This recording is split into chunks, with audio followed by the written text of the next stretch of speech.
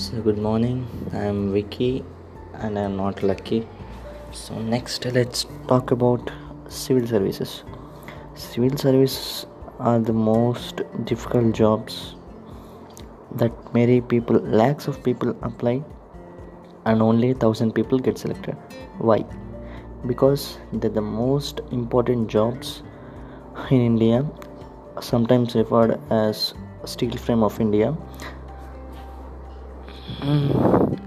Civil services ఎందుకు కష్టం? Civil services ఎందుకు కష్టం అంటే ప్రపంచంలో జరిగే ప్రతి ఒక్క దాని గురించి తెలియాలి. ఏం తెలియాలి, ఎలా నడుస్తుంది, ఏం చేయాలి, పాలసీస్ ఎలా ఫామ్ చేయాలి, ఆ పాలసీస్ అన్నిటినీ ప్రజలకు ఉపయోగపడేలా ప్లాన్ చేయాలి, ఎగ్జిక్యూట్ చేయాలి. ఇదంతా చేయాలంటే ఫస్ట్ నీకు గ్రౌండ్ రూట్స్ నుంచి రూట్స్ దగ్గర నుంచి అసలు ఏం జరిగింది ఇండియాలో, ఎలా ఉంది అని తెలియాలి. కాబట్టి నువ్వు హిస్టరీ చదవాలి, జియోగ్రఫీ చదవాలి, అన్నీ చదవాలి.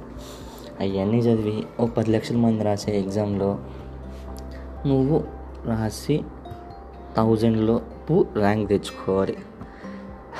3 stages: first prelims, next mains, next interview. ఈ 3 కనుక నువ్వు పాస్ అయితే సివిల్ సర్వీసెస్, ఐఏఎస్ కానీ, ఐఎఫ్ఎస్ కానీ, ఐపీఎస్ కానీ, అంటే గ్రూప్ ఏ కానీ, గ్రూప్ బి కానీ సర్వీసెస్ వస్తాయి. అన్నీ సెంట్రల్ లెవెలే కాబట్టి ప్రాబ్లం లేదు. గవర్నమెంట్ జాబ్ సెంట్రల్ లెవెల్ బాగానే ఉంది, శాలరీ బాగానే ఉంటుంది. కానీ అసలైన ప్రాబ్లం ఏంటంటే ఈ 3 పాస్ అవ్వడం. అసలు ఆ సిలబస్ చూస్తే అసలు ఎవడు రావు ఇదంతా కానీ పెట్టింది అనుకుంటారు. కానీ ఏంటంటే నీకు తెలియాలి, ప్రతి ఒక్కటి సమస్య తెలియాలి, ప్రతి ఒక్క ప్రాబ్లంకి నీకు నీ దగ్గర సొల్యూషన్ ఉండాలి. ఆ సొల్యూషన్ కావాలంటే ముందు అసలు ఏం జరిగిందో నీకు తెలియాలి. ఎందుకు ఇలా ఉన్నావు, దీన్ని ఇంతకంటే బెటర్గా ఎలా చేయాలి. ఇక్కడే సివిల్ సర్వీస్ ఆఫీసర్స్ ఎక్కువ మేజర్ రోల్ ప్లే చేస్తారు. ఇంత చదివి ఇంత చేసి తర్వాత మళ్ళీ కొంతమంది వాళ్ళ మినిస్టర్స్ కింద, లేదంటే ఎమ్మెల్యేస్, ఎంపీస్ కింద ఉంటారు. అలా చెప్పిన మాట అంటారు, ఇలా అంటూ ఉంటారు. కానీ వాళ్ళకేం తెలియదు కదా, వాళ్ళేం చదవలేదు. వాళ్ళకి తెలిసిందల్లా ఓట్లు రావాలి, మినిస్టర్స్ అవ్వాలి, ఇలా ఎంపీలు అవ్వాలి, ఎమ్మెల్యేలు అవ్వాలి, డబ్బులు తీసుకోవాలి.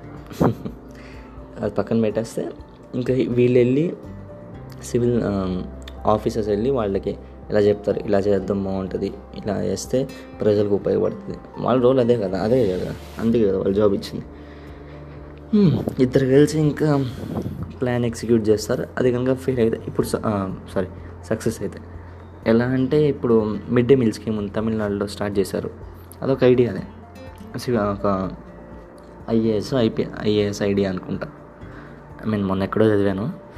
సో అది అక్కడ ఇంప్లిమెంట్ చేశారు. తర్వాత సుప్రీంకోర్టు మొత్తం ఇంకా దేశం మొత్తం ఇంప్లిమెంట్ చేయమనింది. అలాంటి పాలసీస్ ఏంటంటే పిల్లలకి, తర్వాత ప్రజలకి ఉపయోగపడాలి. అలాంటి చేయగలిగింది ఓన్లీ ఈ ఆఫీసర్స్, సివిల్ సర్వీస్ ఆఫీసర్స్. వాళ్ళకి ఎందుకంత స్పెషల్ ప్రయారిటీ అంటే దేశం మొత్తం వాళ్ళు చేసే పాలసీస్ మీద రన్ అవుతుంది. మనం అనుకునేది ఏంటంటే బ్యాక్గ్రౌండ్లో వీళ్ళు ఎమ్మెల్యేస్, ఎంపీస్ వీళ్ళ వల్ల అవుతుంది అనుకుంటాం. కానీ కాదు, వీళ్ళు చేసే పాలసీస్ వల్ల మేజర్ రోల్ ప్లే చేస్తారన్నమాట. ఎలాగంటే ఇప్పుడు హీరో వచ్చేసరికి విలన్ని కొట్టాలి, అప్పుడే హీరో కాస్త ఒక రేంజ్ ఉంటుంది. అదే విలన్ హీరో కొడతా ఉన్నాడు అనుకో, మనం చూడబుద్ది కాదు, చివరికి గెలవాల్సింది హీరోనే. అలానే ఇది కూడా. కాకపోతే ఇక్కడ రియల్ హీరోస్, తర్వాత ముందుండి నడిపించే ఇలాంటి వాళ్ళు మేజర్గా ఎలా చెప్పాలి అర్థం కావట్లేదు, అర్థం చేసుకున్నారని అనుకుంటున్నాను. So in the first podcast మీరేమన్నా తప్పులు గ్రహిస్తే I'm extremely sorry. Next time rectify చేస్తాను. Thank you so very much.